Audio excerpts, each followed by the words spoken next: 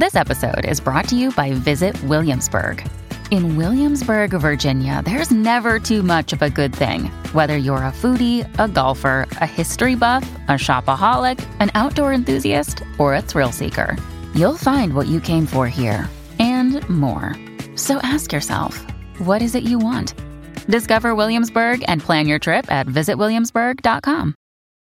When you need mealtime inspiration, it's worth shopping Kroger, where you'll find over 30,000 mouth-watering choices that excite your inner foodie. And no matter what tasty choice you make, you'll enjoy our everyday low prices, plus extra ways to save, like digital coupons worth over $600 each week. You can also save up to $1 off per gallon at the pump with fuel points. More savings and more inspiring flavors make shopping Kroger worth it every time. Kroger, fresh for everyone. Fuel restrictions apply.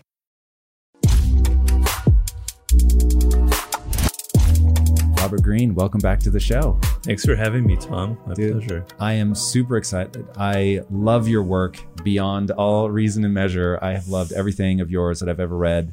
What I like about the approach that you take is you and I are obsessed with a very similar idea, which I think is critically important for people to understand, which is deal with the world the way that it actually is and not the way that you wish it were. And I think there are few people that are able to look unflinchingly at both sides of the human experience, the sublime, which you're getting into in your new book, which you certainly touch on in this one, and then the dark side, the power struggles and all of that. Help us understand what the world is really like. What do you think is that key thing that people misunderstand? Well, the key thing is it goes back to our nature and how we evolved as conscious animals. The key thing is there's an animal part of our nature, which is we completely take appearances for reality. That's sort of the source of our problems and our misery, to be honest with it, in life. So the front that people present, the way they look, the way they talk to us, their words, we sort of take at face value.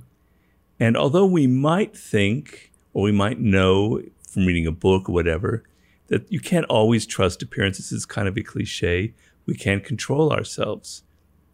So it makes us extremely vulnerable to charming people, to charlatans, to con artists, to politicians who say one thing, who do another, to relationships, terrible relationships where we fall in love with exactly the wrong person, to the worst kind of hirers. You know, I do a lot of consulting work. I've been doing it for over 20 years now.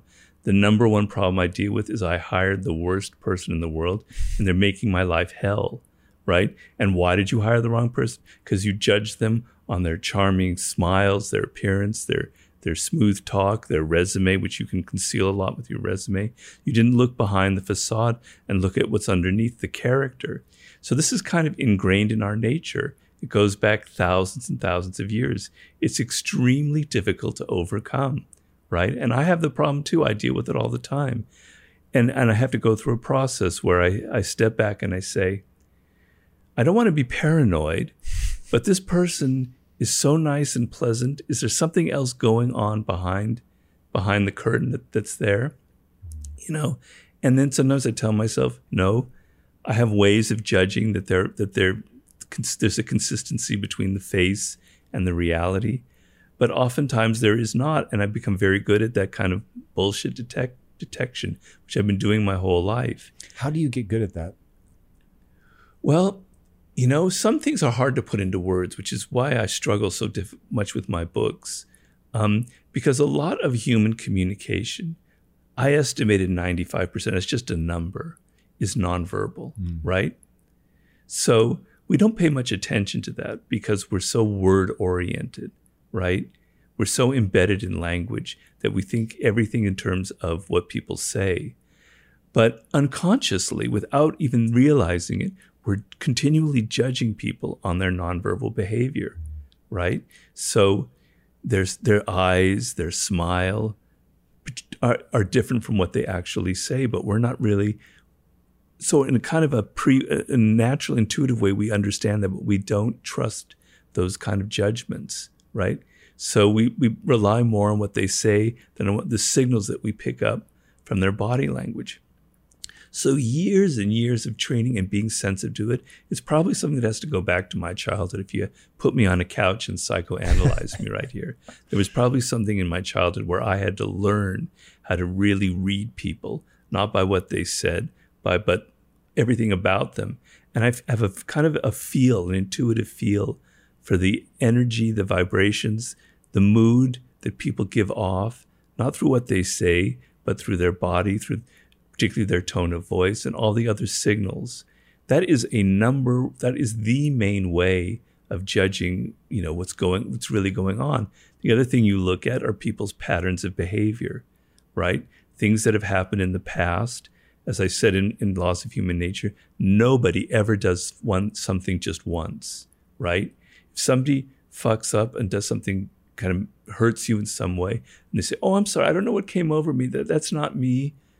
Don't trust that. It'll happen again. For sure, it will happen again a second, a third, fourth time. What do you think is going on there? Because when you were going through the list of things, being in a bad relationship was the one that really jumped out of, you hear people ending in these just like horrendous cycles of being stuck in this abusive relationship, and the person manages to reel them back in. What is going on the side of the person who convinces themselves to go back into that relationship? Is there the need to be loved? Is there a wound or something that they're trying to deal with? And how do you advise people that are stuck in a loop like that? Well, it's probably from some kind of primal wound, right? So there's a perverse part of human nature, which is oftentimes in early childhood, something happened to us, often something that didn't happen to us, like the love we didn't get or the nurturing that we didn't get. There's this kind of wound, this emptiness, this lack, right? And we grow up and we're not really aware of it, and kind of things grow over this wound. But what also happens, which is the perverse side of human nature, is that early on, our kind of sexual excitement is kind of grows up around that wound. Why? That is so weird, and yet seems so self-evidently true. Yeah. But why? Well, I'd have to go into something, go inside my own psychoanalytic, mindset here. But, when you're very young, you're extremely vulnerable. You're extremely open to the energies of other people in ways we don't understand right now, right? It's hard to imagine something what I'm writing about right now in my new book. When you're 2 years old, 1 year old, before you even had really mastered language, you're so dependent on other people. You're so open to them that their energy gets infused. It's completely internalized. And also, children at that age also have their sort of sexual nature is being created at that moment, at a very, very early age. Certain desires. For us, sex is not just a physical thing. It's an emotional thing, right? It's psychological. So things that we didn't get are charged with all of this kind of energy that then could later on turn into sort of desires. So let's say, for instance, you had a mother who was very narcissistic, who really wasn't giving you the normal mother, nurturing, empathetic energy. It was more about her, and you had to pay attention to her, right? Well, that kind of creates the sort of desire. You're as an infant, you really want that love from that mother. You're trying to attract it, pull it out of her as best you can. And your energy, your desire is surrounding her with this kind of emotional charged sexual energy. And you're going to find throughout your life, you are going to be attracted to narcissistic women. It's going to be your Achilles heel throughout your life, because you want to kind of heal that wound. You want to be able to play back that initial trauma and sort of rewrite the way it ended up, where now you're going to find this narcissistic woman and she's going to give you finally what you never had before, right? It's a very, very common pattern, right? And so you're not even aware of this. And it's extremely difficult to break out of, because your desire is for this type of person. So you might meet a woman, just doing it from a man's point of view, who isn't narcissistic, who's very empathetic and very caring. And she would be perfect for you. And you may even have a relationship with her. But the excitement, the energy, that charge isn't going to be as strong as with that other type. And you're going to fall back into the old patterns again and again and again. And the only way out of it is to go back and look at your early childhood and look at these wounds and confront them face to face and understand that you're a prisoner of this kind of things that were ingrained in you at a very, very early age. And what does that process look like? Like, how do you confront something like that well? How do you even develop the awareness of the problem? Well, you have to look at what's going on in the present right now. You have to be, first of all, it depends on how old you are and how many relationships you have, but you have to see your own patterns. And if you have unhealthy patterns where you have fallen again and again and again for the wrong person, you have to see a sort of a through line there. What ties it all together? What's going on, right? So, a common scenario that I wrote about in Human Nature is, in this particular scenario where your mother is giving you the attention that you think you want, right?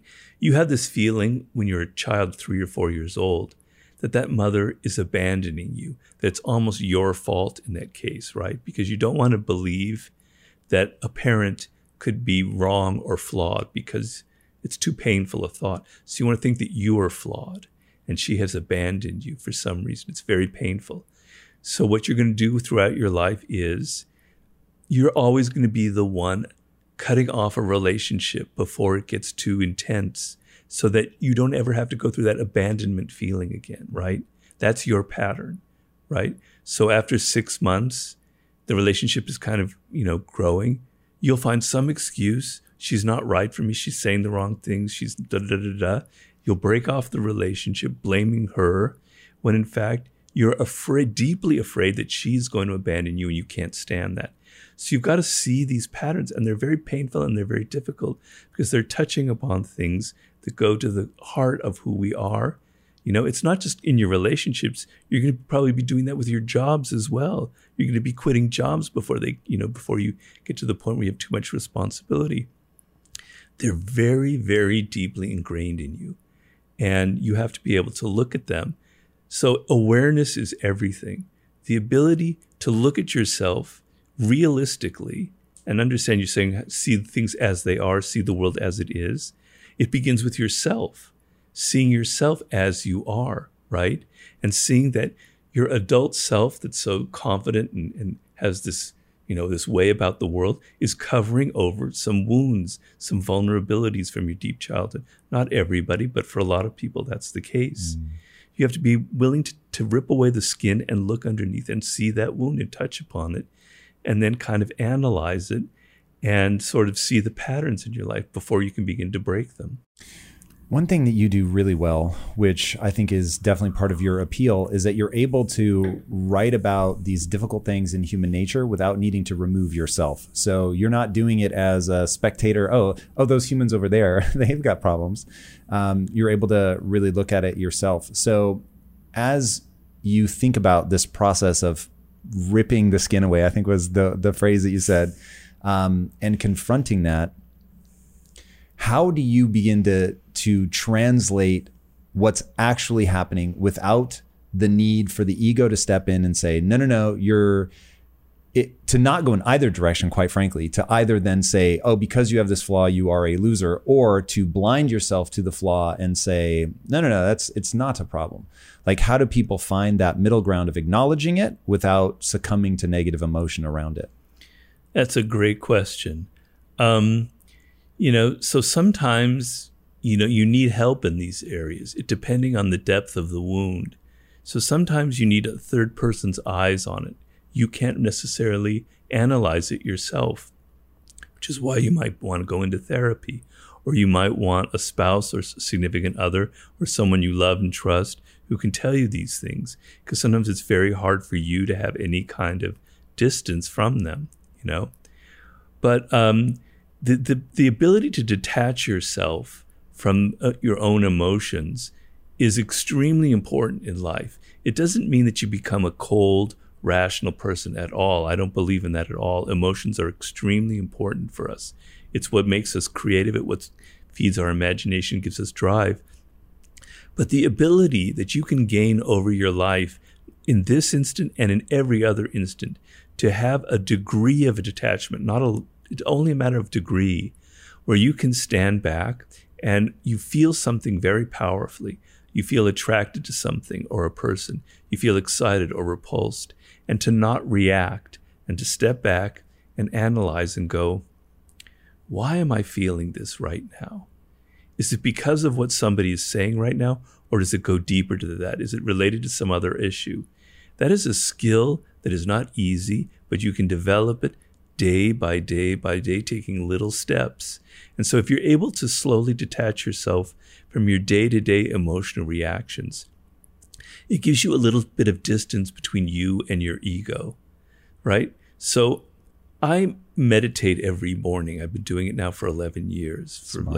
like over 40 minutes. It's a ritual that if I don't do, I feel extremely depressed. Something's wrong. Okay. And when I'm meditating, I become deeply aware. These thoughts start coming up. They bubble up. You can't control them. You become deeply aware of your ego, of certain patterns in your thinking, of certain anxieties, of certain kind of neurotic thought patterns, right? You're seeing it before your eyes. It's floating there. This is your ego, Robert. It's going here, there, and there. You can see it. And now when you're in that state, you can almost see it as if it's another person. And it's very powerful and it's very liberating. Now, in the case of someone who's dealing with a deep wound, I don't know if you can't go there like tomorrow and do this. I'm a realistic person. I'm very practical. I don't want to advise people something that's not going to happen. It's something that you're going to have to, it's a life skill that you have to build, the power to take a step back and look at yourself with some distance and see that ego as if it's over there. It's floating in front of you. It's giving you signs of who you are. You know, you can develop that, and it's very powerful, and it will give you the ability to look at your own wounds objectively. But you're never going to reach a degree of 100% detachment. Me, who has been practicing this for many years, I still get caught up in those wounds. I still get caught up in my ego. It's just a matter of degree. That's all I'm talking about. This is such an insanely complicated issue. When I think about, okay, so if the number one problem is people aren't aware that there's a game being played, basically, you can't take things sort of at their surface. And then understanding that, as you were saying, that self-awareness is also this critical part. Then there are the studies that have shown that your mind will give you a reason for something, even when that reason is obviously not true. And I don't know if you heard about that study where people that have had the ability to form long-term memories damaged, so they can do short-term memories, but you could reintroduce yourself to them every 3 minutes and they'd be like, oh my God, they'd greet you anew each time. And the doctor put a pin in his hand and he walked in and he shook hands and it poked the person. They jerked their hand back like, you know, why'd you do that? They leave, they come back 3 minutes later. The person does not remember meeting them at all. They stick out their hand and the person will refuse to shake it. And so they don't remember ever meeting them before. And so they'll say, why won't you shake my hand? Oh, well, you know, I've had a long-standing rule. I don't shake the hand of people with white lab coats. And they come up with all these different excuses because the brain can't like sit there in this ignorance. And so you have something that's clearly hardwired in us I have heard humans referred to as meaning-making machines, which makes a lot of sense to me. We make meaning out of something. Right. So if we have this hardwired propensity to come up with some sort of meaning, something somewhere, and we have the psychological immune system, which doesn't want me to feel badly about myself. So now I have an inclination to lie to myself, basically, from some like deep-seated part of me that survives even damage to the ability to make long-term memories. And so when I think about the deck being stacked against people in terms of really figuring out what's actually going on inside themselves, it gets a little scary. And this is where, so for me, when I think about, okay, if all of the things that I just said are true, nested inside of all the stuff you've been talking about, the only path I see out of that is because everyone needs self-esteem. So your psychological immune system's trying to make you feel good about yourself. Got it. So you need to take conscious control of feeling good about yourself, but you need to wrap it around something anti-fragile so that for the only answer I've come up with in my own life is to be the learner. That way, if I do something stupid, I make a mistake, whatever, I can just go, hey, that sucks. And it does make me feel badly, but I only value myself for being a learner. And since recognizing how I actually am would be useful, then I'll face the truth of what this is, Right. and then I can learn and move on.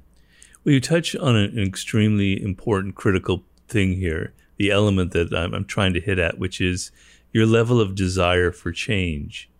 So if you're trapped in these patterns and you feel a great degree of pain and your life isn't going anywhere and you're having bad relationships, bad work habits, and you say, I can't deal with this anymore, you're extremely motivated to go through the process that you just mentioned, which is after every event that occurs, you go through a kind of an autopsy, right? And you analyze. You can do this on a daily basis with a journal, or you can do it on a weekly basis. You know, what did I do there? What was the element of where I actually might have created the problem between me and another person? And I have to be reasonably rational, and I have to be reasonably realistic. You're right. If we saw completely into ourselves, we would hate ourselves so thoroughly that we wouldn't get out of bed. We would all be killing ourselves. You do need a degree of illusion. You do need a degree of self-esteem and confidence, right? And what happens is, you know, it's kind of like an internal thermostat. And so you have like people who are what I call deep narcissists, who have no kind of sense, no anchor inside of them, no real sense of self-esteem to hold on to. And when that self-esteem starts going down, down, down, they have no way of dealing with it. And their only way of dealing with it is acting out in the way that narcissists act out. So we all have, if we're not a deep narcissist, we have that thermostat where things start hurting us a little bit, and we bring ourselves back up through this self-esteem mechanism so we don't get too depressed and too down. And there's an element of unreality to that, but it's very valuable. And I would never, ever, ever want to burst that. You need a degree of illusion in your life. It's very important. But if you really want change, if you're really fed up, if you're not kidding yourself, if you're not going through this bullshit process, yeah, I kind of want to change my life, but you don't really mean it, then no words, no therapy will ever get you to that point. You almost have to hit bottom. You almost have to tell yourself, I can't take this anymore. And now the motivation is so deep that you're able now to begin the process of going through that kind of self-analysis, because it's the only way you're going to get out of it. It's the only way. You know, a lot of our culture is making this worse in a way, unfortunately. I mean, there's good things in our culture now, but there are bad things. Give me some of the bad. Well, I think social media, for all the good that it does, makes it very hard to be self-reflective. Interesting. I thought for sure you were going to say it just leads us to compare ourselves. Why does it make it hard to be self-reflective? Well, it does. Well, comparing yourself is not self-reflective. When you compare yourself, your standard is always what other people are doing, right? They're on these great vacations. He's got a great job. Tom has this amazing house where I'm living in this hovel in Los Feliz, right? That's not looking at myself. That's always having the other person as the standard. It makes us so out in the world, in other people, what other people are saying, what other people are doing. It makes us continually think in the social sense and not able to turn inside and look at who we are, what makes us different. We're so attuned to what's cool, to what other people are doing out there, to what other people are saying, that we lose a kind of an intuitive grasp of who we are, right? So the psychologist Abraham Maslow talked of impulse voices. He said that a child of 1 year old has this impulse voice that says, I like this fruit. I don't like this fruit. I'm going to throw it away, right?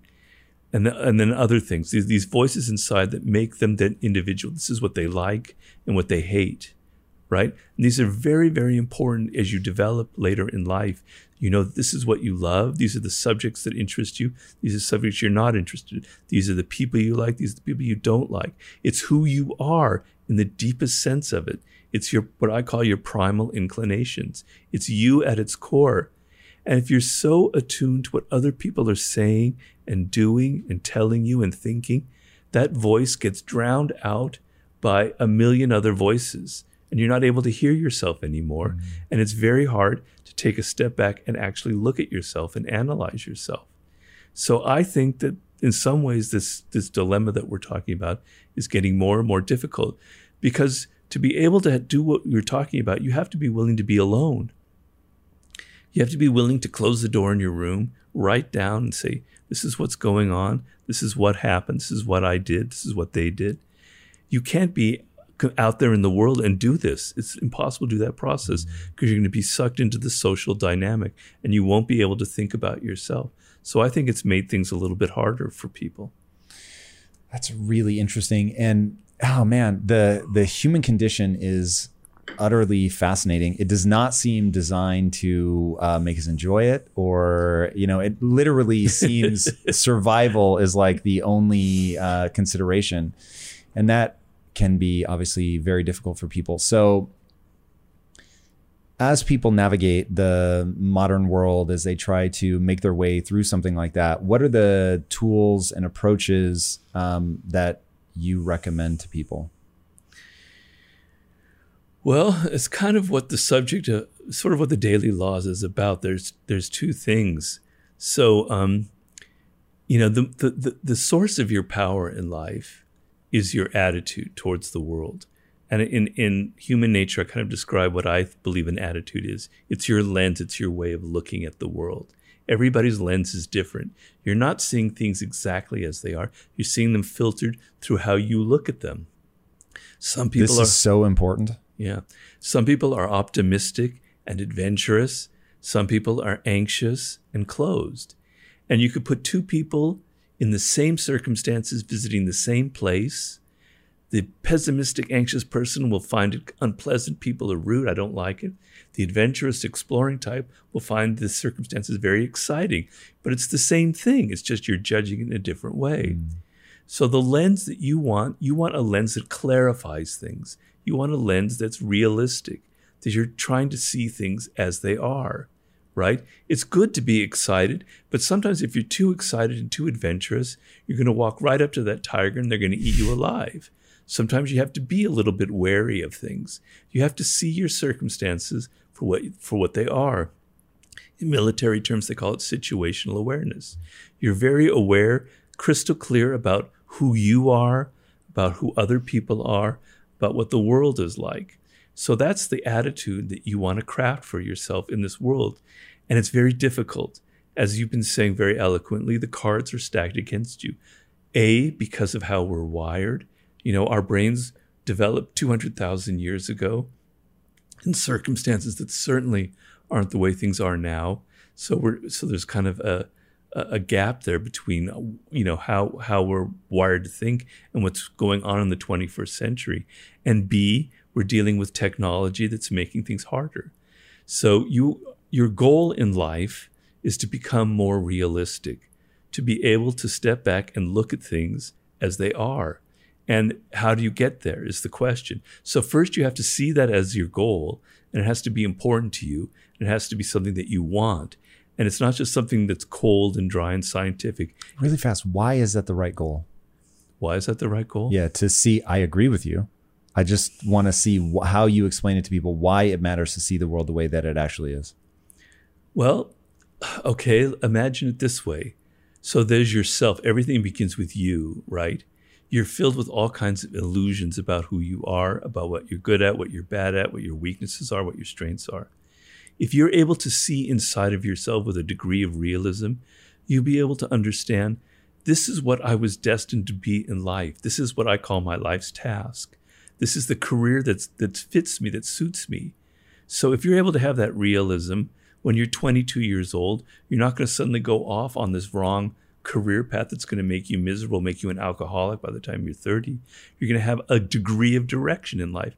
It's incredibly liberating. It's incredibly powerful to be able to see inside of yourself and know what you were destined for and what makes you, you. Other people wear masks. They smile, but their smile doesn't mean anything.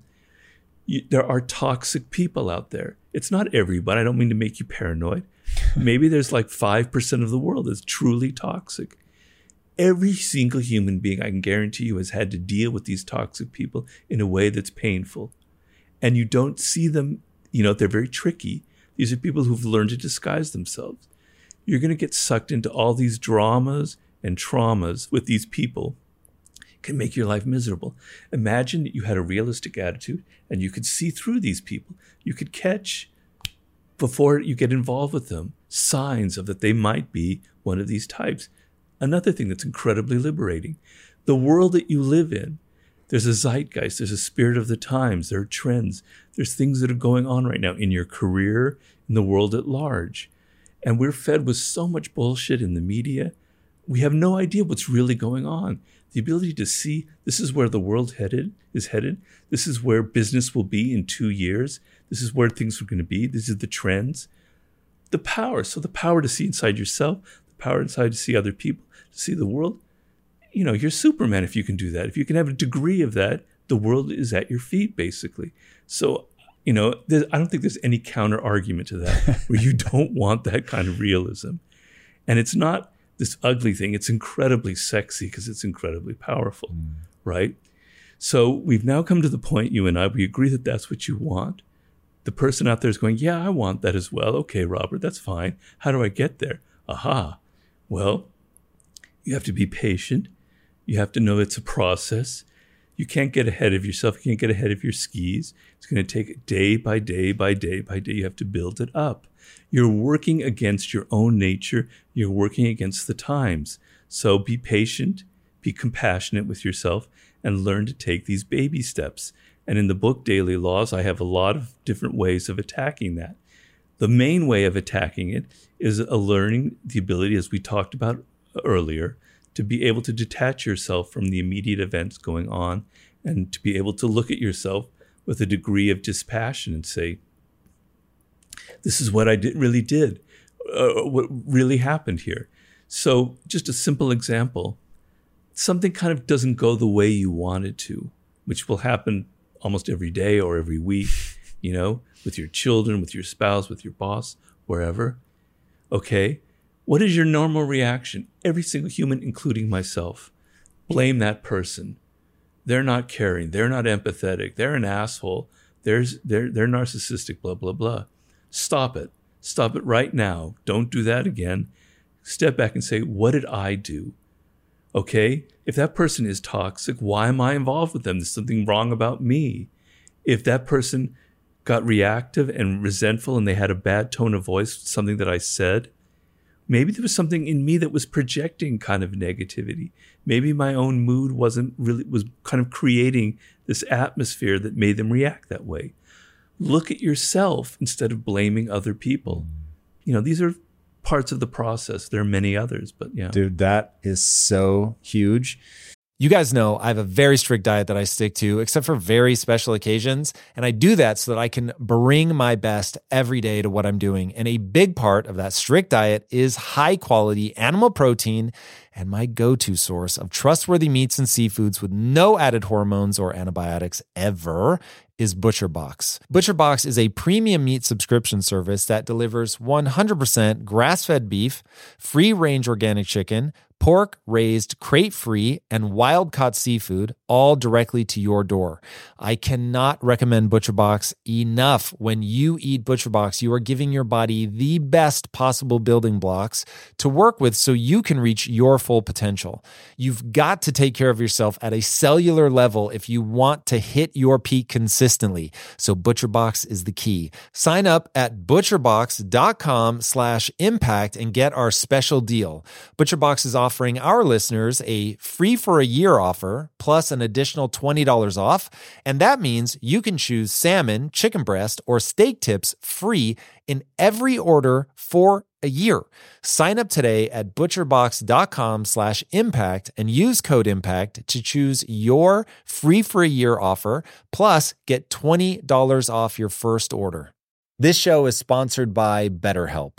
You will never be able to reach your full potential if you are riddled with stress and have a lot weighing on your mind. I can tell you from my own experiences with stress and negative thought loops, you have to find a way to work through whatever it is that's weighing on you if you're going to have any hope of achieving your goals. therapy can be an option for working through things, and for an online therapy option that is super convenient and flexible, be sure to check out BetterHelp. With BetterHelp, everything is 100% online, and getting started is quick and easy. A brief questionnaire matches you with a licensed therapist, and you can switch therapists at any time for no extra charge. Get things off your chest, process through things with BetterHelp. Visit betterhelp.com/impact theory today to get 10% off your first month.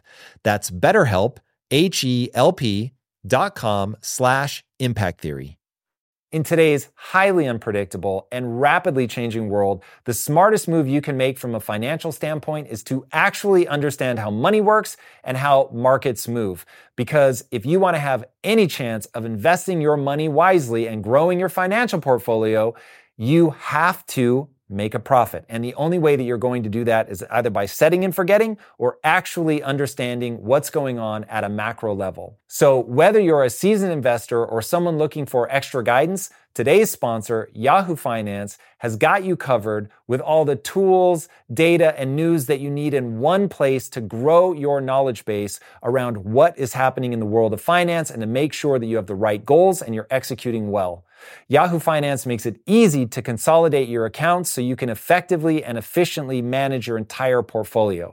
Personally, I love how straightforward their platform is to use. It is very simple to get the information that I need, and Impact Theory's own chief financial officer is exactly the same, spending time helping me frame exactly what is going on from a global perspective so that I'm making the smartest decisions that I can. I definitely recommend that you check out Yahoo Finance for comprehensive financial news and analysis. Visit the incredible brand that so many great investors use at yahoofinance.com. It's the #1 financial destination. yahoofinance.com. Once again, guys, head there now, yahoofinance.com. People always, so I have a saying that I like that most people fucking hate, which is everything is my fault. And I love it. It's so useful. So fault is a word that gives people, I don't know, emotional distress or something. And so they don't like when I use that phrase. But what I like to remind myself is that if I did something different, I could get a different outcome. Right. And that's so powerful to me, to not, by blaming somebody else, by making it their fault, I give away all my power and there's nothing I can do about it. And now I'm sort of a victim of circumstance. But man, when you take 100% ownership and you look at your life and say, my life is an exact reflection of choices that I've made. Yeah. Now, if I want it to be different, then I just need only make different choices. Completely. And one of the things that's like that is if something went wrong, maybe, and I'm to blame, just accept it. Just accept the fact that it happened. Don't try to change it, but just say that this has happened and I'm not going to fight it. And it's just my fate in life. You know, it's okay. Right? So the ability to accept things is also taking ownership of them. So if something bad happens and you can't really control it, because let's be honest, there are times that you can't control things. They're just going to happen. Who predicted a pandemic? You can't control that, right?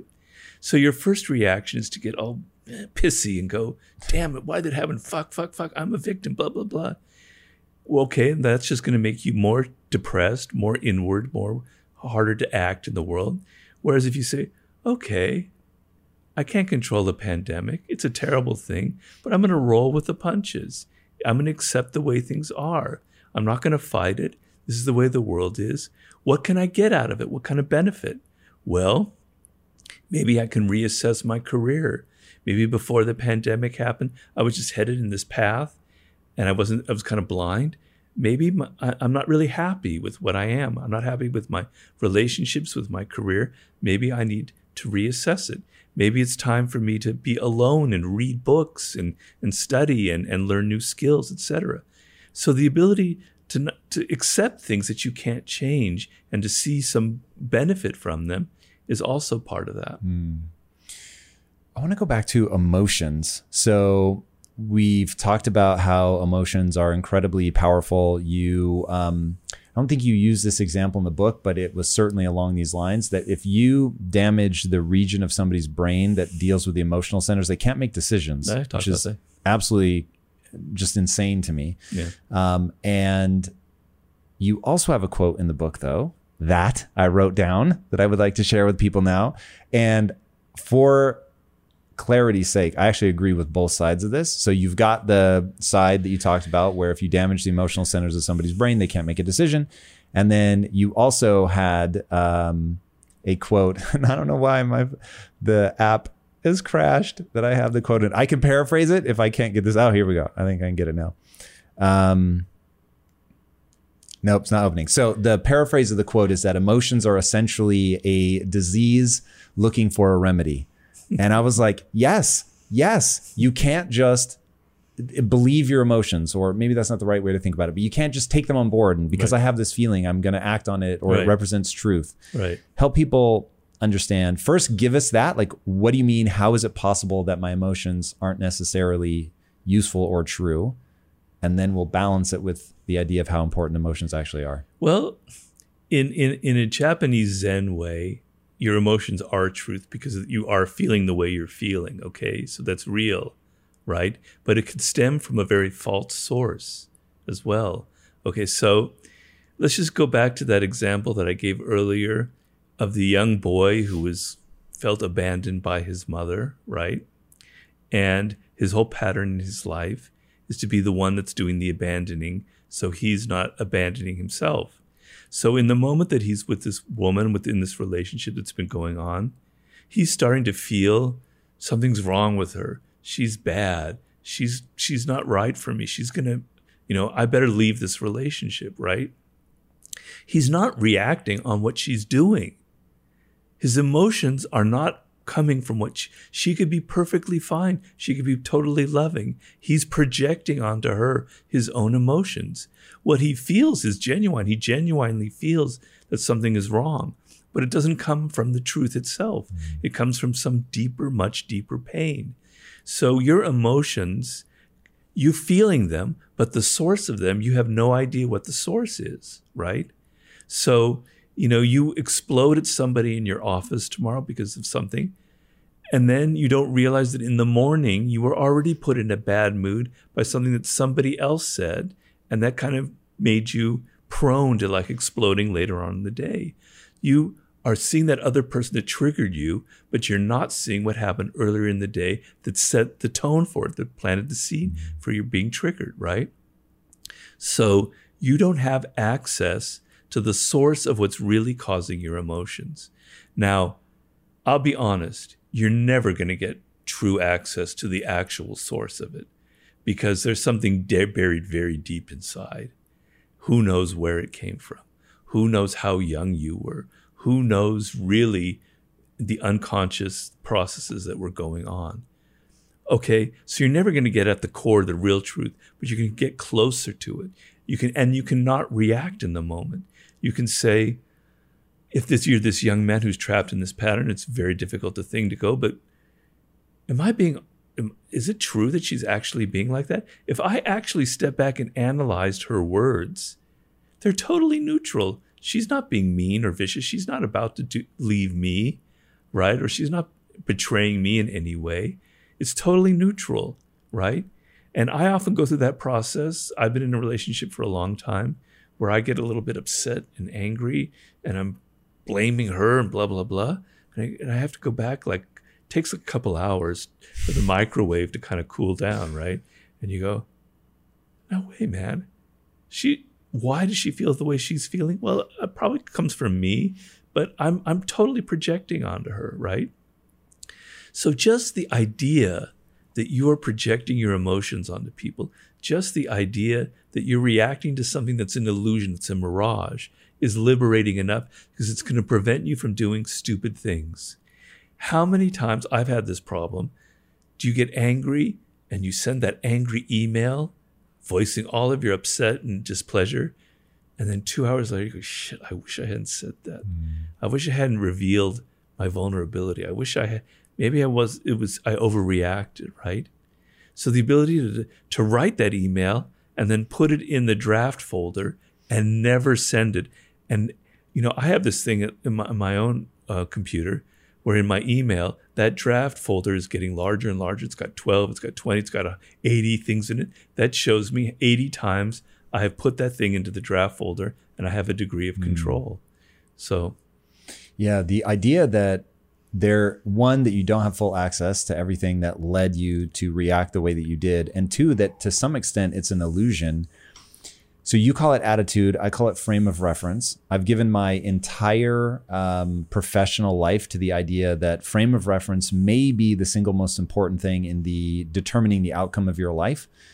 So looking at right now in much of the developed world, your zip code is the number one predictor of your future success. So were it your IQ, I could understand that.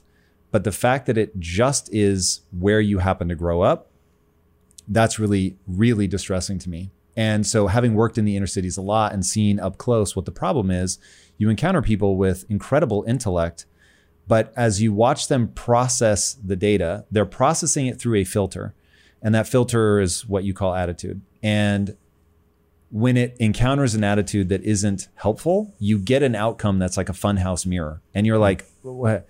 The way that you're looking at this doesn't make sense in the following way. You have a goal, and the way you're thinking about things, either your goal makes no sense, it won't optimize for fulfillment or joy, or you have a goal that makes sense, and the way that you're parsing the data does not lead you to take actions that will actually move you towards that goal. Right. And so it becomes this really distressing question of, okay, somebody gets to adulthood, they have an attitude or a frame of reference that isn't helping them accurately, it isn't helping them process data in a way that will move them towards a useful goal. That's the cleanest, most truthful way to say it. So then the question becomes, what can you do to begin reformulating that attitude, that frame of reference in order to get you where you want to go? Do you think at all about what is the atomized thing that makes up the attitude? For me, it's beliefs. Your frame of reference is a reflection of, I'll call it roughly 25 beliefs that you have. Get those beliefs right, you're A-okay. Get those beliefs wrong, and you've got a real problem. But the atomized thing for me is a belief. What's the atomized version of an attitude for you? Well, I'm not quite sure I understand the beliefs part, but I'm trying to. Do you want me to explain it? Do you want me to explain it? Yeah. All right. So the most important one, so I've actually written down the 25 that I think make this up, but there's one that's really important.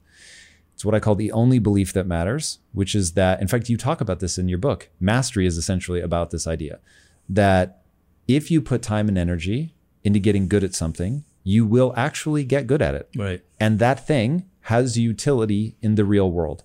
Now, if you believe that, then you'll pick up the guitar and you'll start practicing. Right. You'll sit down at the typewriter and you'll start writing. Right. If you don't believe it, it wouldn't make sense to Right. pick up a guitar. You're either good at it from birth or you're not. And so why would you bother? Right. That one belief will bifurcate your entire life, because you're either going to lean into just the things you think you're already naturally gifted at, and your Right. life will be limited by whatever that is, or you will spend a massive amount of time and energy gaining mastery. Right. And those two, same person, but those are wildly divergent outcomes.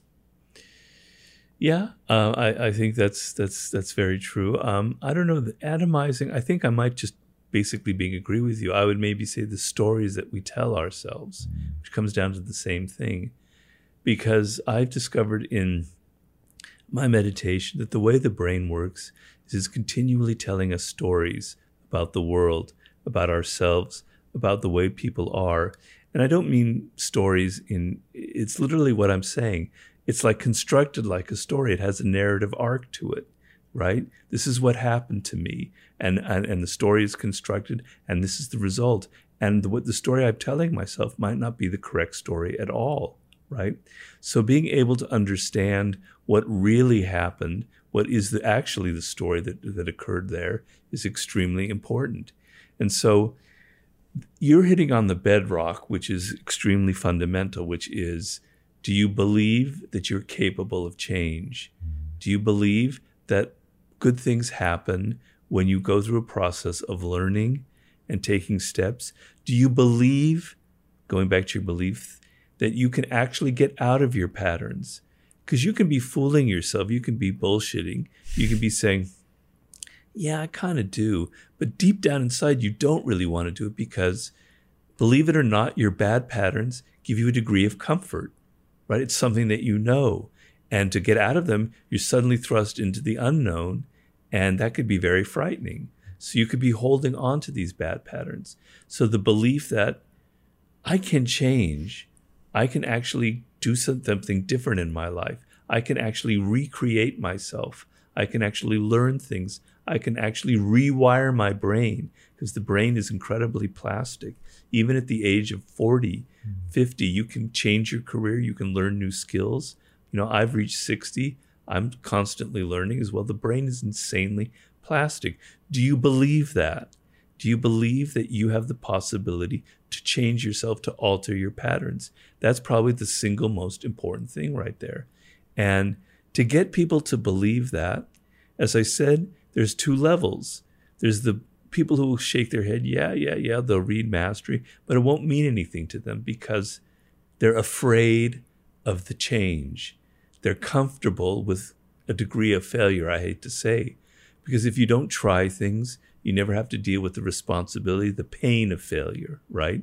So you don't really want to change deep down inside. You don't really believe in Tom's number one bedrock belief, right? You're kind of fooling yourself.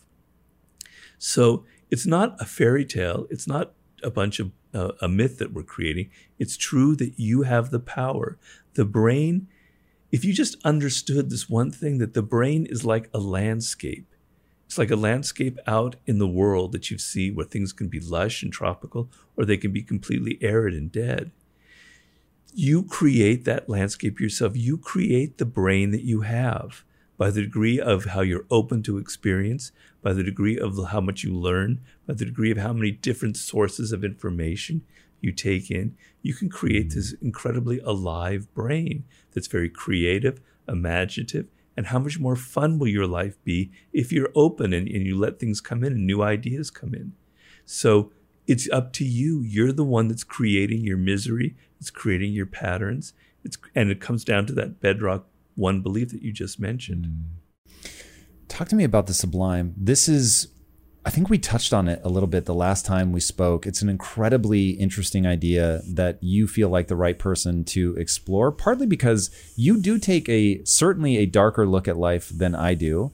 And for some reason, I find myself completely drawn to that flame of the way that you look at the world, maybe because it's good sort of disconfirming evidence for me. It doesn't just put me in my own loop. But the guy who some people say that, Robert, you shouldn't write these books. This is like evil Machiavellian content. The world is better off not, sort of turning a blind eye to this, which I heartily disagree with. But for that person to now be touching on the sublime, what drew you to that? Well, it's I could go on forever about this. I'll try and keep it reasonably short, but I've been interested in this idea for 15, probably 20 years. I don't know, I read an article, I read a book about it a long time ago. It really excited me. And I meant to be my fourth book after I finished War. I started researching it. And then I got distracted by the 50 Cent book that I did. Then came Mastery, and then came Human Nature. And finally I took a breath and said, all right, this is the time for the sublime. It's going to be my next book. And the 18th chapter of The Law of Human Nature is about confronting your mortality. And I talk about that, the sublime, in that chapter. And the idea is that, here's how I explain the sublime. It's kind of like a circle. If you can imagine human life as a circle, social life. To be a human means, in any time period, the culture that we live in creates a circle. And in that circle is a limit to what you're allowed to believe in, what you're allowed to think, your behavior. There are codes and conventions and rules that we all ascribe to. They're not the same as that they were in ancient Egypt 3,500 years ago, but back then they had a circle. It was just a different circle, right? Okay, so you're not supposed to think these thoughts. You're not supposed to do this, that. This is the circle that we live in. Just outside that circle is the realm of the sublime. It's something that we're not really ever supposed to think about, or we're not really supposed to ever do.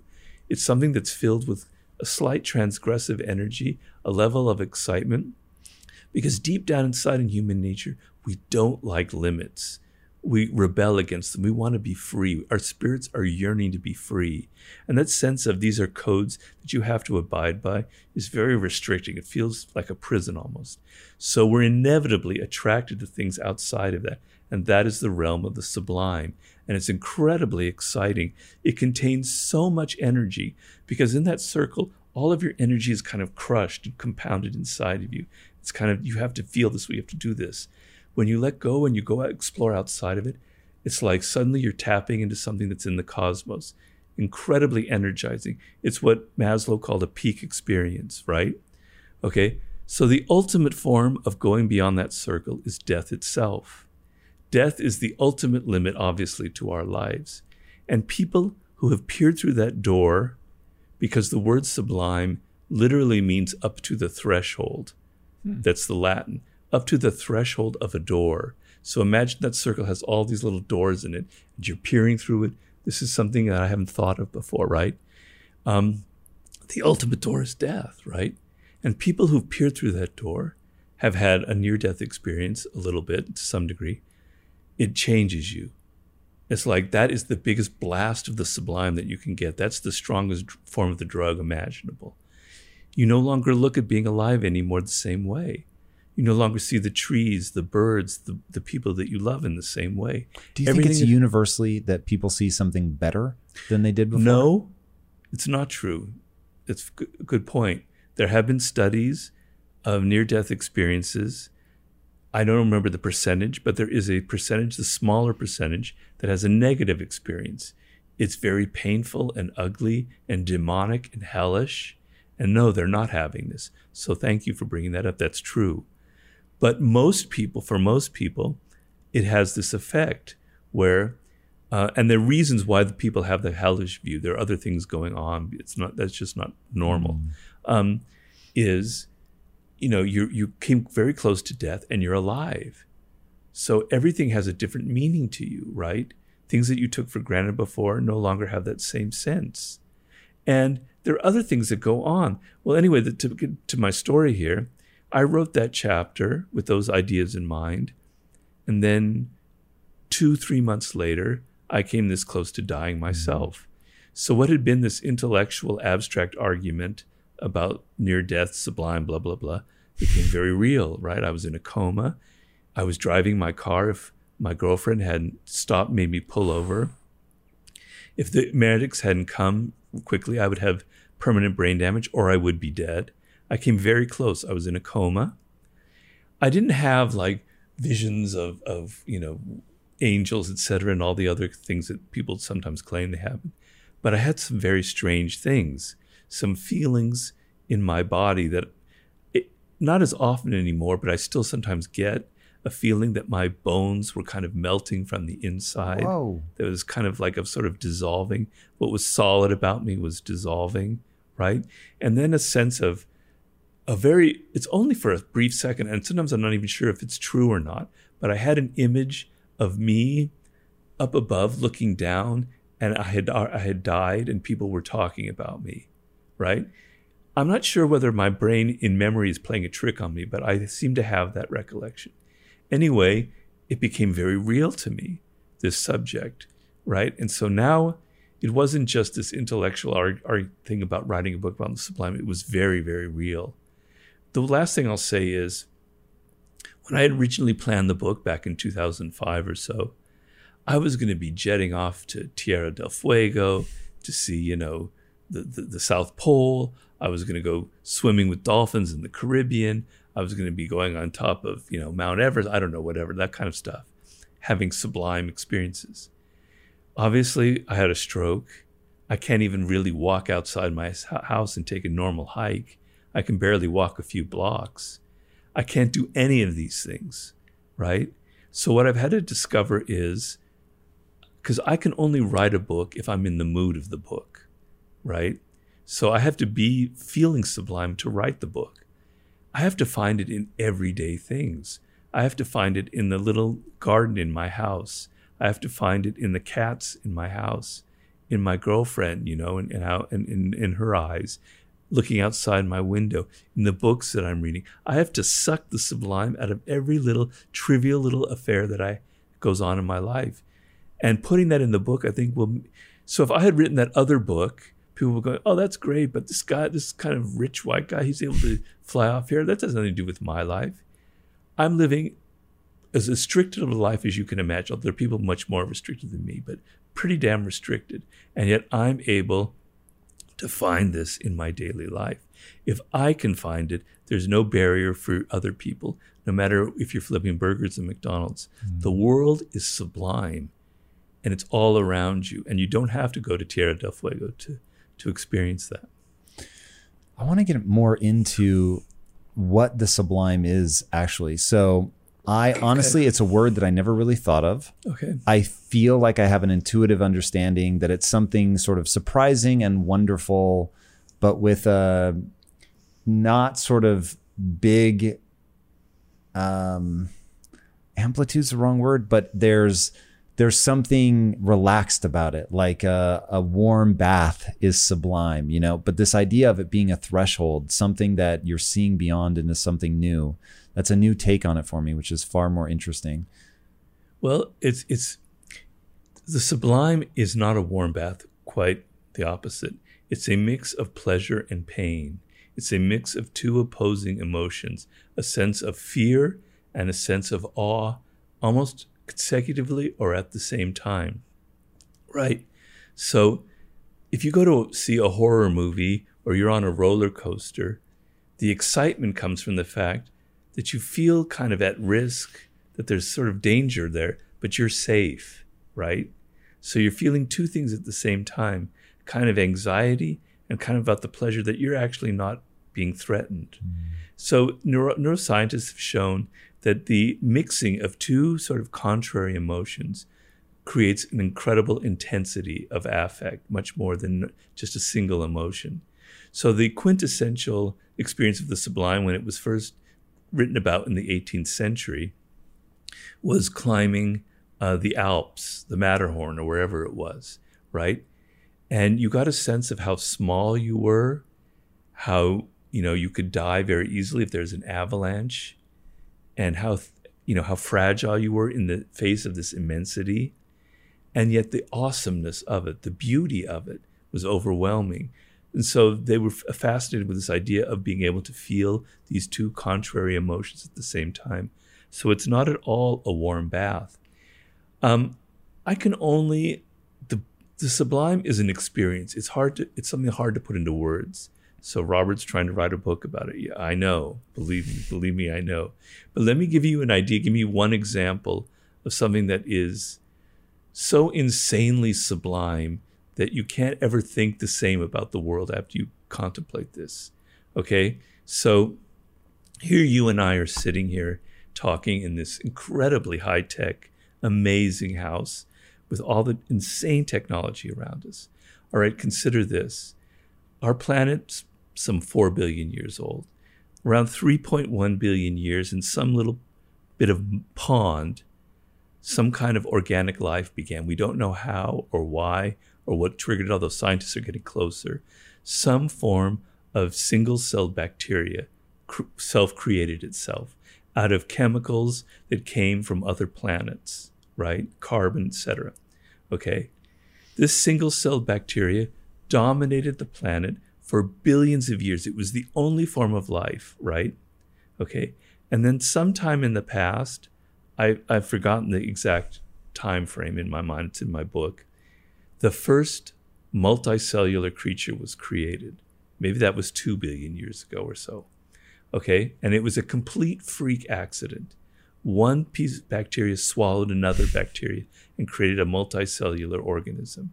It's only happened once in the history of our planet. Once. Contemplate that. We know that because there's only one line of DNA that we can trace back to the first time that it happened. There's not a second line of DNA, only one. So it happened once. It's never happened again. It was a freakish example. If that hadn't happened, forget everything else that occurred on this planet. Okay, but it did happen. Okay, so these are called bottlenecks. Certain things occurred that created evolution go in a certain direction, and they could have occurred differently. I'll skip to 60 million years ago when an asteroid the size of New York City hit Earth, hit in the Yucatan Peninsula, and it was the most insane explosion ever, like the equivalent of all the nuclear bombs on our planet. It destroyed the dinosaurs. It destroyed 99% of the life on this planet, right? It was the Holocaust of all Holocausts. And this meteor almost missed the Earth asteroid. Very easily could have missed the planet, because think of the emptiness of space and the smallness of Earth. It was a freak accident. If that hadn't happened, dinosaurs would still be walking around here. Mammals would have never emerged as the dominant creature. I'll skip to 80,000 years ago. Humans at that point, there were only like 10,000 humans left on the planet. If one single virus, I'm talking about Homo sapiens, one single virus would have wiped us out. At that point, we were extremely vulnerable. If that number had gotten down further, anything could have wiped us out, right? A change in climate, etc. Okay, if that had happened, we wouldn't be here, and Neanderthals would have probably taken over the planet, and who knows what that would look like right now, okay? Then think of your own parents and how unlikely was their ever meeting and the fate that happened there. If they hadn't met, Tom wouldn't be here, or you'd be somebody else, right? There are 70,000 generations, more or less, going into you going back to the first Homo sapien, all right? That one-time encounter between you and your parents multiplied by 70,000 chance encounters. So to bring us to the present, that you and I are sitting here together in this office with all this stuff around us, it's you and it's me, the odds against it are so unbelievably astronomical that you can't even compute.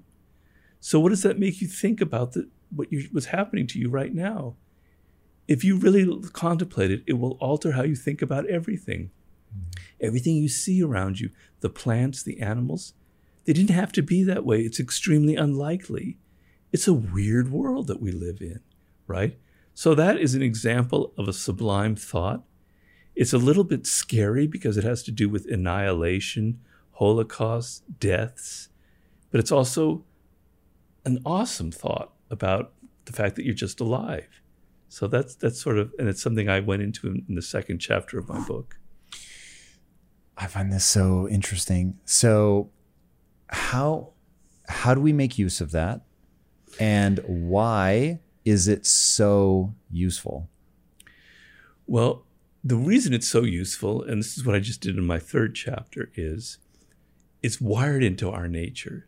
So a lot of things are wired that aren't so good that we could talk about, but the need for transcendent experiences, the need to be taken out of ourselves, which is the source of all of our religious, all of our spiritual beliefs, and all of the art that we create, almost everything that we humans do, goes back to our earliest ancestors, right? And being the first conscious beings on this planet, conscious in the way that our brains are conscious, they looked at this world and they saw things. They go, I'm talking about Aborigines in Australia. How did this world happen? How did this occur? How could it be that there are stars and plants and kangaroos? It's insane. And they had these kind of sublime thoughts, and out of that they created gods and spirits and all sorts of forces. Okay? But that awesome feeling, that feeling of why are things the way they are? Why is there something and not nothing, is very much wired into our nature. And to deny it is very painful. And so what I talk about in the book is, if you're not going after the sublime, you're going to go after the false sublime. And the false sublime will be drugs. It'll be alcohol. It'll be joining some kind of ugly political campaign in which you get all your yayas out and you feel angry and violent and blah, blah, blah, right? On and on and on. It could be porn, online porn, etc. The kind of drugs that take you outside of yourself but are kind of ugly, and they're addicting, and they're not liberating. So if you're not going after this, you're going to find it in some other way, and it's not going to be healthy. And you want this in your life because it gives you a kind of peace, and it gives you a scale of priorities. You know, if the Big Bang occurred some 13, 14 billion years ago and started this whole thing off, what does my little 80, 90 years of existence mean? This is like a flash. It's like a pop of a popcorn in the eternity of time. It doesn't mean anything. It's so small. So why does it matter? So it's calming, actually. It's calming you down. It's making you think the things that are happening right now aren't as big as I think they are. So you want this in your life. Then you ask me, how do you get it? Is that your question? If you strive to perform your best in life, bringing your energy and abilities into everything you do, then it only makes sense that you would want to be out on the road with that same power, agility, and performance that everyone expects from you. And there's no better option than the most desirable, advanced, and dynamically capable SUV yet, the third generation Range Rover Sport. You guys know I love staying on the cutting edge with technology, and the Range Rover Sport's cabin features advanced technologies such as active noise cancellation and cabin air purification, a must, offering you and your family and friends new levels of comfort and refinement while traveling.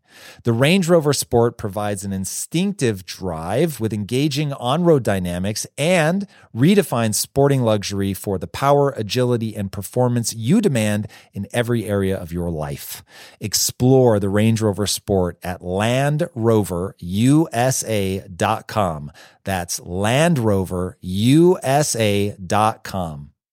One way I make sure my business is moving in the right direction is to ensure we are constantly becoming more efficient.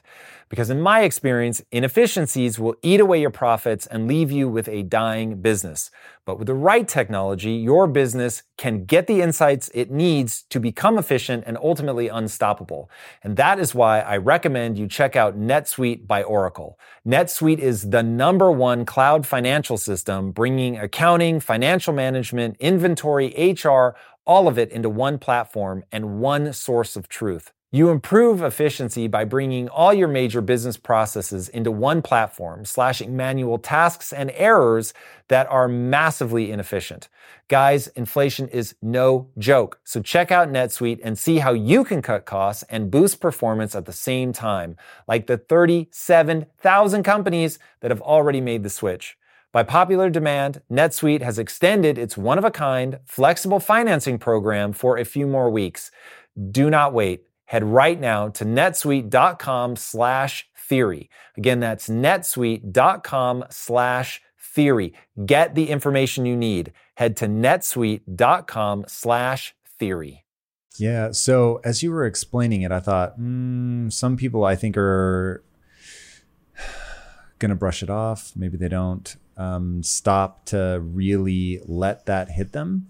And so when you were talking, I thought, okay, is this why? So I've never done psychedelics, but I have a feeling that whether it's a Zen koan, whether it's a psychedelic, whether it's using your ability to shape your own attitude to suck the sublime out of these simple moments, there's something, to your point about we're hardwired for it, there's something necessary about jarring us out of our frame of reference. Right. That is, if evolution has selected for it, there's something necessary maybe to combat our ideas calcifying into dogma. There's something in there that's critically important. And so I'm just curious for people that don't know how to suck the sublime out of the marrow of a simple moment, how they do it. Well, the how they do it is through my book, I'm afraid. Because the book you haven't finished writing yet? Yeah, that I'm only a fourth of the way through. You give us tidbits in the daily laws, so I will thank you for that. Yeah, a couple of chapters are in there. The reason I say that, I'm not trying to hype myself, is there are lots of books written about the sublime, particularly in terms of art and in terms of like cultural history, but they're very academic. They're very kind of boring, which is very paradoxical because it's the last subject in the world that should be boring. So the book that I'm trying to write is obviously inspirational, but it's also very practical. So each chapter, the last section, I include exercises for you to practice in your life. They're going to make what I just wrote about actionable.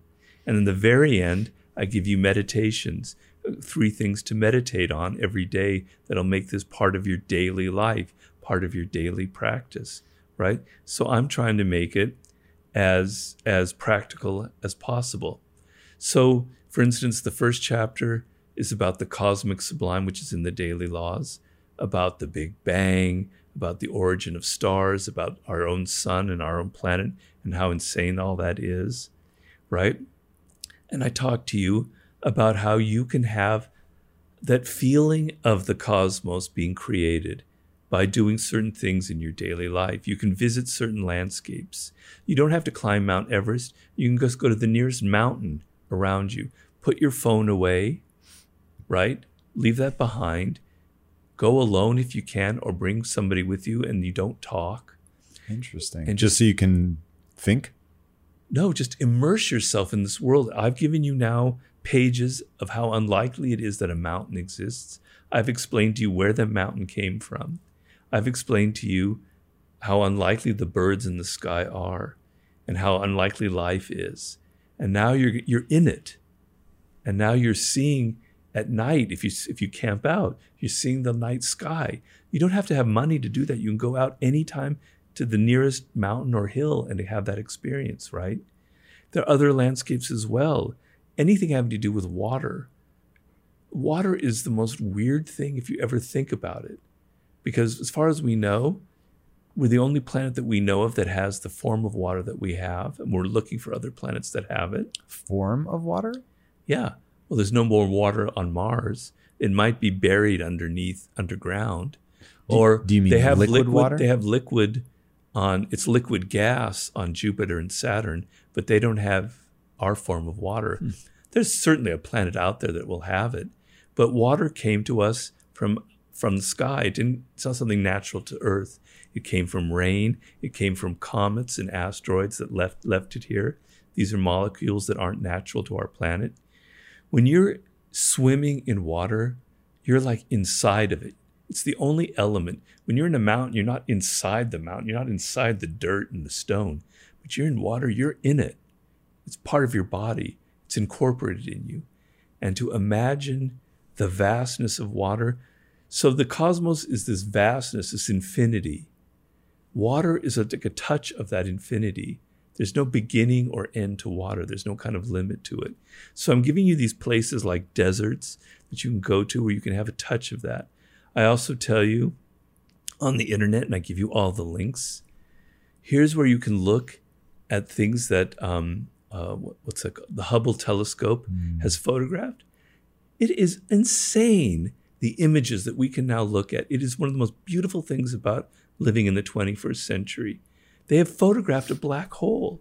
I describe in that chapter what a black hole is. Black hole is something you can't even imagine, and yet they have photographed it. But just photographing the farthest reaches of our galaxy, the thoughts that'll inspire. So it is very practical, but you have to read my book. I'm very open. All you have to do is publish it. That's incredible. So I find it very, I don't know the right way to frame this other than to say that while I wouldn't wish a stroke on anybody, the fact that you in particular are able to bring back the lessons from that, what are you doing on a daily basis to get those joyful moments despite all the restrictions? Well, I have to be honest, it's a struggle. You know, some days I'm very successful and I feel very excited and happy. Some days it's like I've got Tourette's syndrome. I'm just walking around going, fuck. I'm so upset. I'm so frustrated. And so I'm daily having to struggle with myself. And so whenever I feel that level, the frustration is very easy to explain.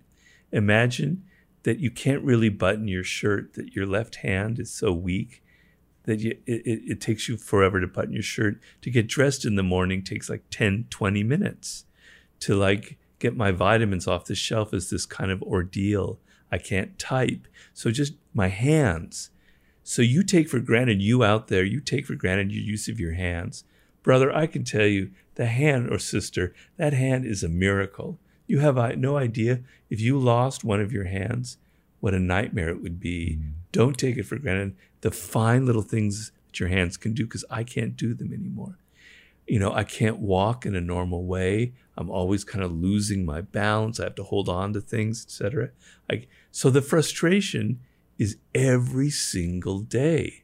There's a tenseness, like, am I going to fall? Am I going to drop this? Can I hold on to this? Can I get this done?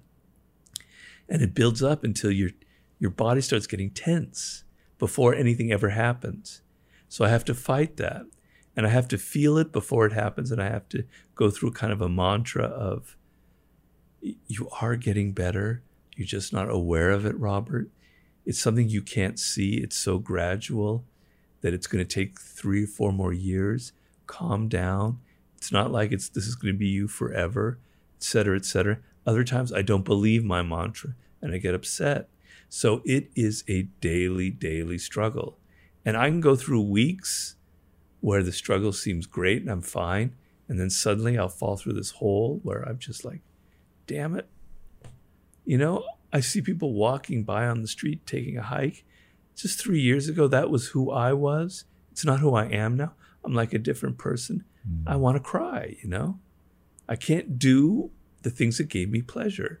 So sometimes I can't control it when I see things in the world that remind me of my past life. But I had to find compensations. So I can't take a hike up into the beautiful Griffith Park, which is very beautiful with incredible woods up there. It's something I love doing. I can't ride a bicycle, but I found a recumbent bike. It's basically a tricycle, a souped-up tricycle, right? But I got the top-of-the-line trike, recumbent trike, right? The best you can get, the fastest, the lightest weight one. And now I'm able to go up these incredible hills like obviously slower than normal people, a normal bike, but I can go up the biggest hill you can imagine. And I do it, and I go up into the hills and the woods, and I'm alone, and it's my therapy. And I know that it's ephemeral, that it only lasts for like half an hour.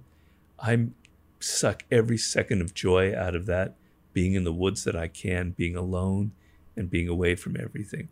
So I've had to find compensations, I had to look at the little things around me and find insanely beautiful things about them.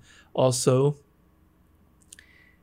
I had the kind of stroke that damages the right side of the brain, which has an effect on you in many ways. But the main thing is, your right side of your brain isn't communicating to the left side. So your left arm, your left leg isn't getting signals from the brain. That's why I can't do the things I can't do. But it saved my cognitive abilities. So if it's hitting my left side, which people have strokes, that's the kind of people that lose the ability to talk, that can't really think straight. I wouldn't be able to write a book. So every day, 3:00, if I'm lucky after I've exercised, I sit down, I'm with my Sublime book, with my notebook. I'm in heaven. Nobody bothering me. Please don't call me. If you call me, I'm going to cuss you. I'm going to get the fuck out of my hair. I'm only working on my book. I am the happiest little baby in the world, because that book is saving me. It's my therapy. So I've found compensations. But, we talked earlier about patience.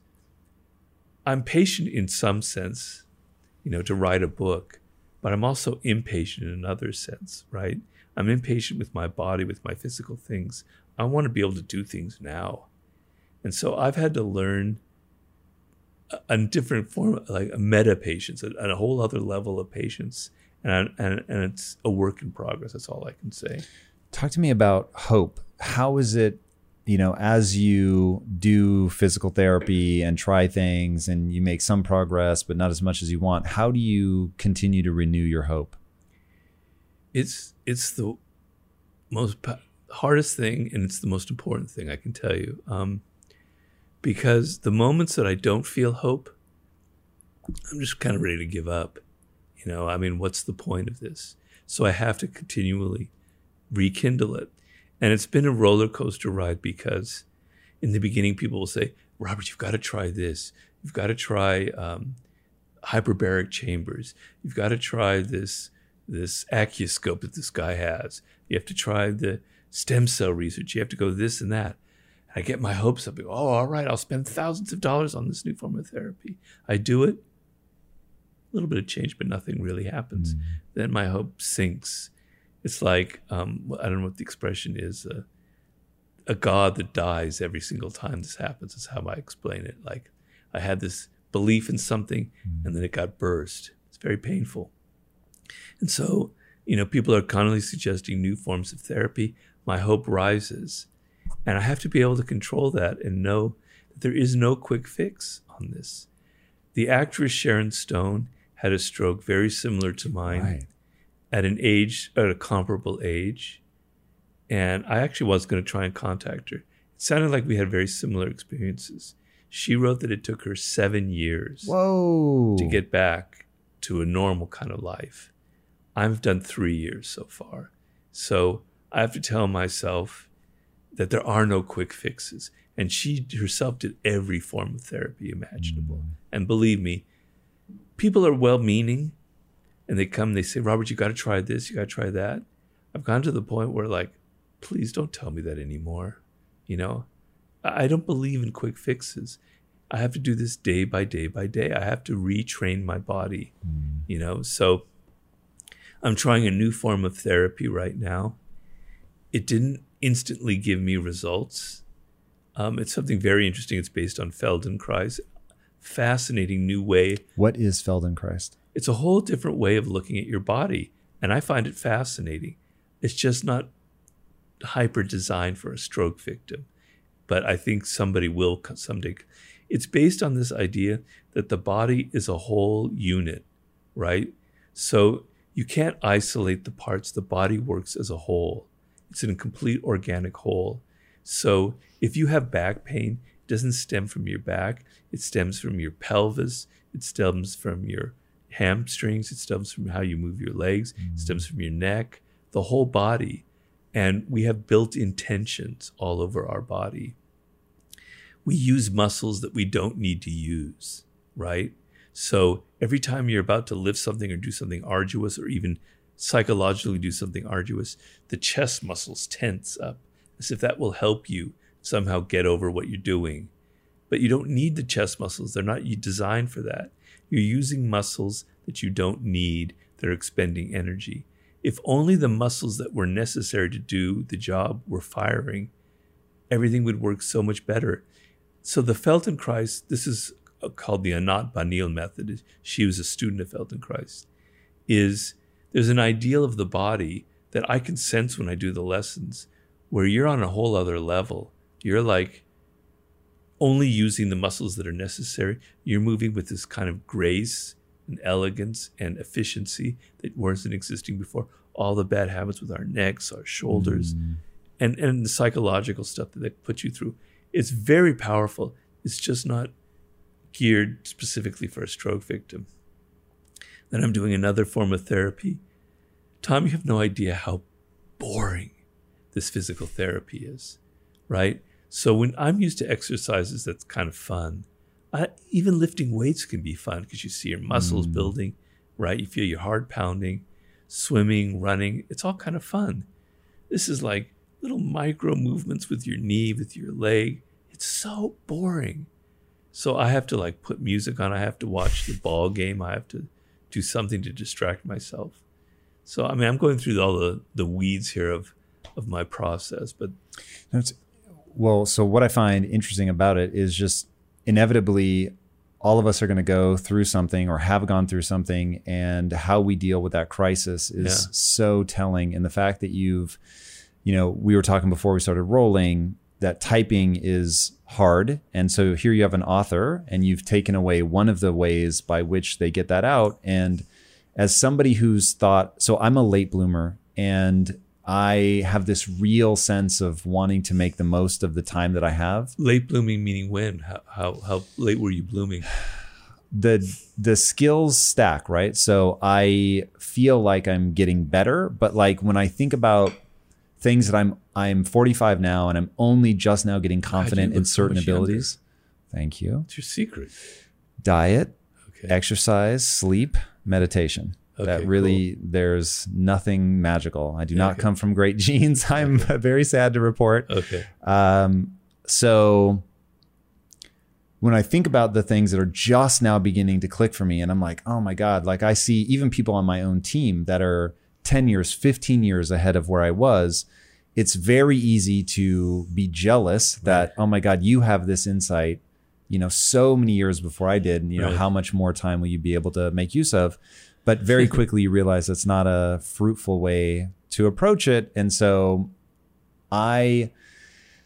this was years ago now, maybe 5 years ago, I did this thing to celebrate. I forget how many subscribers we had on Facebook or YouTube or something. And I went live for 24 hours. So I was on camera for 24 hours without the only breaks I took were to pee. Wow. And then 3 days later, I was in England and I gave a speech. And I didn't have a microphone. And so for 9 hours, I was essentially yelling to this large crowd. And then I woke up and my voice was weird. And it didn't go away. And I felt like I had a lump in my throat. And then like when I would turn my head, I could feel something click. And I was like, ooh. So then, of course, I'm like, is this cancer? Like, what is this? And you start thinking, what would happen if I lost my voice? As a leader, even just in business, forget being on camera, my ability to persuade, to galvanize a team, to get people excited and focused, I have learned to do it all with my voice. And so I started thinking, what would happen if I lost my voice? And it's like, okay, like I would definitely have to mourn. I would have to go through a period where it's like, I'm just going to feel badly for myself for a while. But then it's like, you make use of what you have. But it really made me take stock of, I had taken my ability to speak for granted for, at the time, whatever, 39, 40 years. And now I don't. And now I'm very thoughtful. And so getting the kind of insights of the struggle that you're having, it's very useful. Yeah, I mean, unfortunately, it's inevitable for everyone. You may not go through a stroke, but you're going to deal with some kind of adversity where the physical things that you took for granted are taken away from you. That just happens. It's the nature of life, and it can occur at any age. So these are skills that you have to develop, but the main thing I try and tell people is, I don't know how powerfully I can implant this in your brain. But do not take for granted what you have right now. Because I can tell you I did. I thought I'd be swimming the rest of my life. It was my life. It meant so much to me. Do not take for granted what you have now. When you're doing these activities, feel insane amounts of gratitude that you have a body that can perform these things, because it could be taken away from you tomorrow, right? So that's the number one thing I want to tell people. It's not to get anxious and paranoid and fearful about the future. That's not going to help you at all. You need to have a joyful life, a happy life. So, but look at what you have right now and look at the marvels, the things you don't realize, as I said, what your hands and legs and brain can do. It's absolutely miraculous and awesome. So just look at it that way. And then if these things happen, we are creatures that are able to accommodate ourselves to things. We can be very good at that, right? We find compensations for it. I mean, the other thing, being 45, I was a later bloomer than you, I think. I mean, I didn't start writing the 48 Laws until I was about 36, 37. You were doing things well before that, if I remember. From a business standpoint, yeah. Yeah, your story of late blooming is really extraordinary. Like, it's amazing. Well, yeah, I mean, until I was 36, I was pretty lost. I wasn't like starting a great business like Quest and all these other things. I was a struggling, depressed, penniless screenwriter in Santa Monica in a one-bedroom apartment, in this kind of rundown apartment building, right? And then suddenly my life changed. So I'm as late a bloomer as you can get. But there's a reason why you bloom late, if you bloom at all, which is it comes at the moment that you're ready for it, right? So people who are 32, 33 that you might be envious of, They're not ready to create what you're able to create now with all of your experience and all the things you've learned with all the businesses you've started, all your entrepreneurial skills, all the people you've interviewed. You have that rich landscape of a brain that we're talking about. That 32-year-old, they may have some more experiences than you had, but they have nowhere near the ability to exploit it like you have now, So yeah, I like to run the brain in a vat experiment. And that, I find it really useful. And every time I explain this to people, I never see the sort of spark in their eye that I want to see. But for me, this has been really liberating, which anytime I find myself thinking, woe is me or whatever, I say, hold on. Imagine for a second that all of this is just the frame of reference that you need. Literally, you came into existence in this moment. You're a brain in a vat somewhere. And all the trauma, sadnesses, failings, all of that is the context, to your point about emotions, is the emotional context that becomes necessary for you to make decisions and move forward. Right. So rather than lament it, just like make sure that you're making decisions that propel you forward. And even though I don't believe that, I think my life was lived and it is exactly what I think it is. And the traumas and all of that are all real and they're just a part of me. But there's something about running that thought experiment that allows me to recontextualize the purpose of, whether it's lamenting being a late bloomer or my big lament, which you talk about in the book, just not being as smart as I want to be. Like when I see people that can really process data quickly, I get so jealous to this day that everybody has their thing. That's my thing. And, but realizing that if you look at it from just a slightly different angle, all of a sudden it's like, all right, I'm good. You process data very quickly. You think that because you're talking to me about subjects that I've already thought about. Oh. If you were talking to me about a subject that's totally new, it certainly startles me every time how long it takes me to really, I would never be a debater on national television. I will just tell you that. So that does not speak to my strengths. That's a very specialized skill. That I wish I had. Oh, really? Definitely. Yeah, I've been around. I've been at social gatherings where there'll be this one person I know who has these meetings with the smartest people around.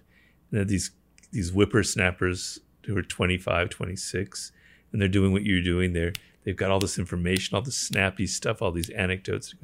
Damn, where's that coming from? I'm just not like that animal, right? I'm slow. I'm deliberate. I need to read about, I need to process things. And I go, slowness is a good thing, right? They may be a whippersnapper, but they may be not being able to go into depth about anything. They're on the surfaces. They're kind of regurgitating ideas and beliefs that are kind of on the surface, that they're good at fooling people, but they're not going into the depths. People who go into the depths are slow, are deliberate, take time to think, who are more thoughtful, and are more patient. So I wouldn't want to be that fast, that high-speed processor that they have, because I don't think that's where great things come from. It's interesting. That's a very good way to think about it. The harder way to think about it, though, is to say, what if they really are just better than me? And now facing that. So the one that I always pose to people is, I want you to imagine that someone you really respect doesn't respect you.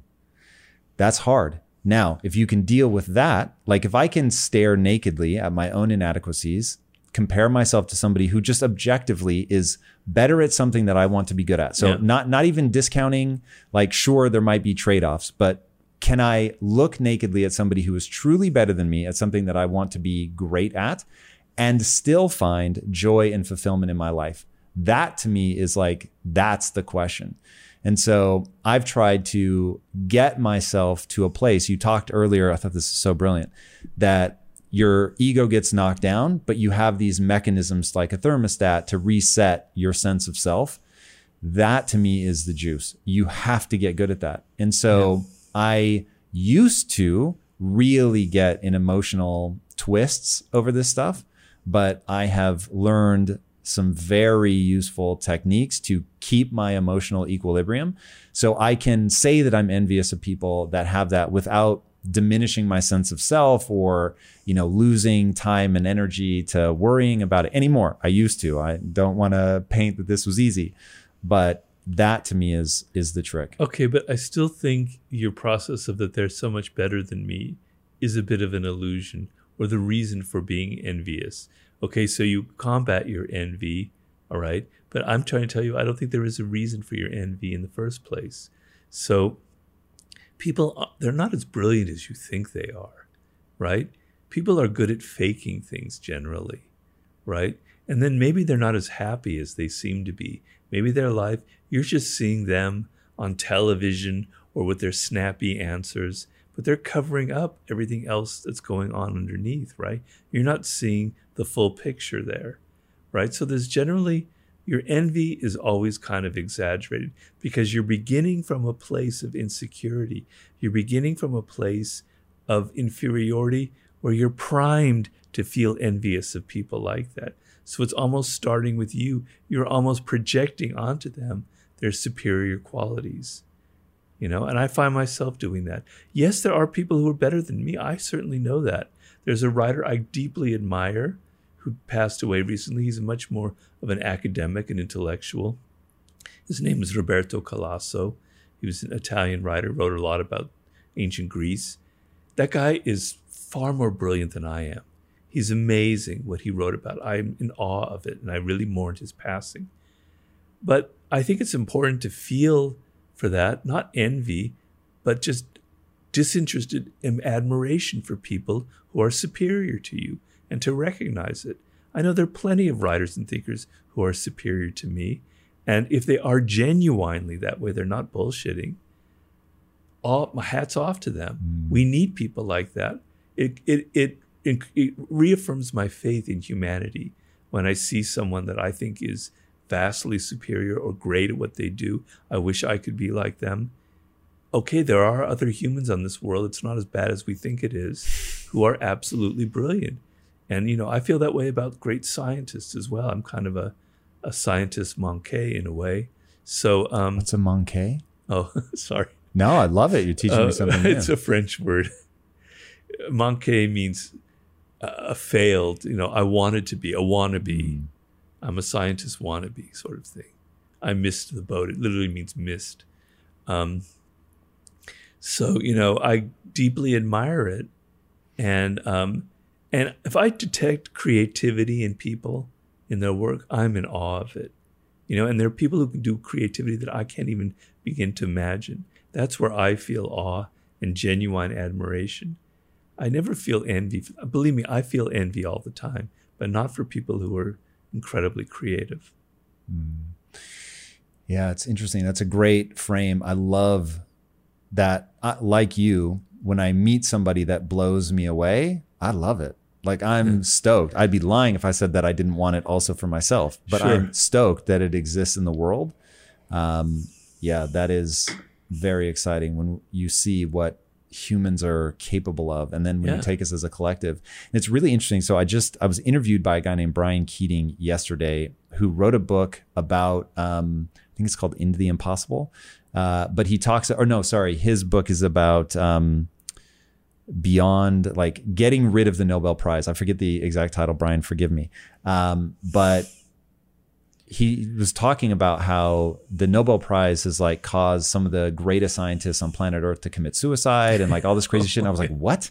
And he was like, oh yeah, you get these guys are nominated for a Nobel Prize, but because they never win, it becomes so devastating that they can't live with it. And I'm like, you're nominated for a Nobel Prize, something that like 0.00001% of humanity will ever, you know, achieve.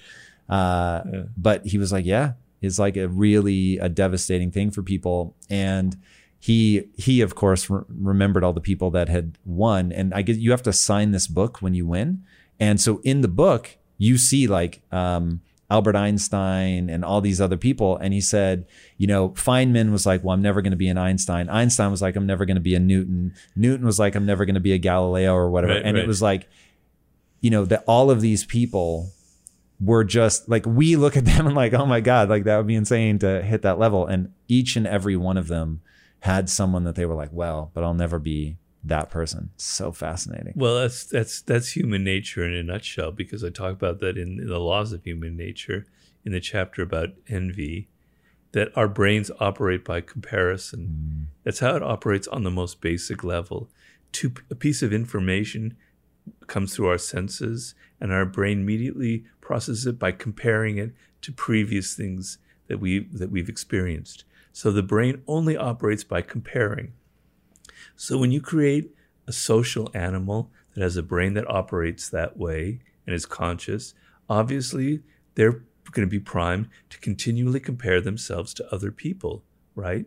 So Albert Einstein was comparing himself to Niels Bohr, to other people he had insecurities as well. People who were into quantum mechanics and making these great discoveries, he felt that kind of little wound of envy as well, and it's been written about.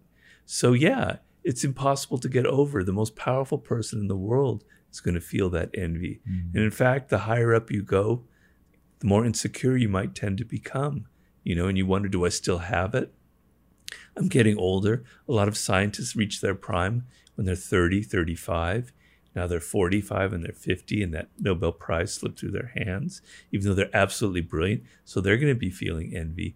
Envy is deeply, deeply human, and nobody wants to talk about it. It's the most common human emotion, and it's the least common topic that we ever discuss. Except in your books, where you go into it beautifully, which I love. And that's part of the fun of your books, is it's all the things that nobody wants to talk about, and talked about well and articulately with stories and evidence. I mean, it's really fascinating. And for anybody that wants to, do what we were talking about earlier and develop that self-awareness, just hearing about it talked about so clearly is very helpful. Oh, well, thank you. Very helpful. Dude, I love your work. It has been a joy to have you on the show many times as I have. I cannot wait for the next one. Yeah, this is my 4th time? 3 or 4, yeah. 1, and hopefully there will be 5, 6. That's incredible. Yeah, I love having you on the show. I love being on your show. Thank you for being here. Where can people follow along as you write the next one? Well, we have the new book out, Daily Laws, which came out last week. Which is amazing. Okay. I did the audio version. I highly recommend it. Oh, you make multiple appearances. I did. Yeah. How do I sound? Fantastic. Okay. Now, secretly, I wish you'd read the whole book. Was there a reason that you didn't? I mean, how's the other person? Great. But it was wonderful. But I want Robert Greene.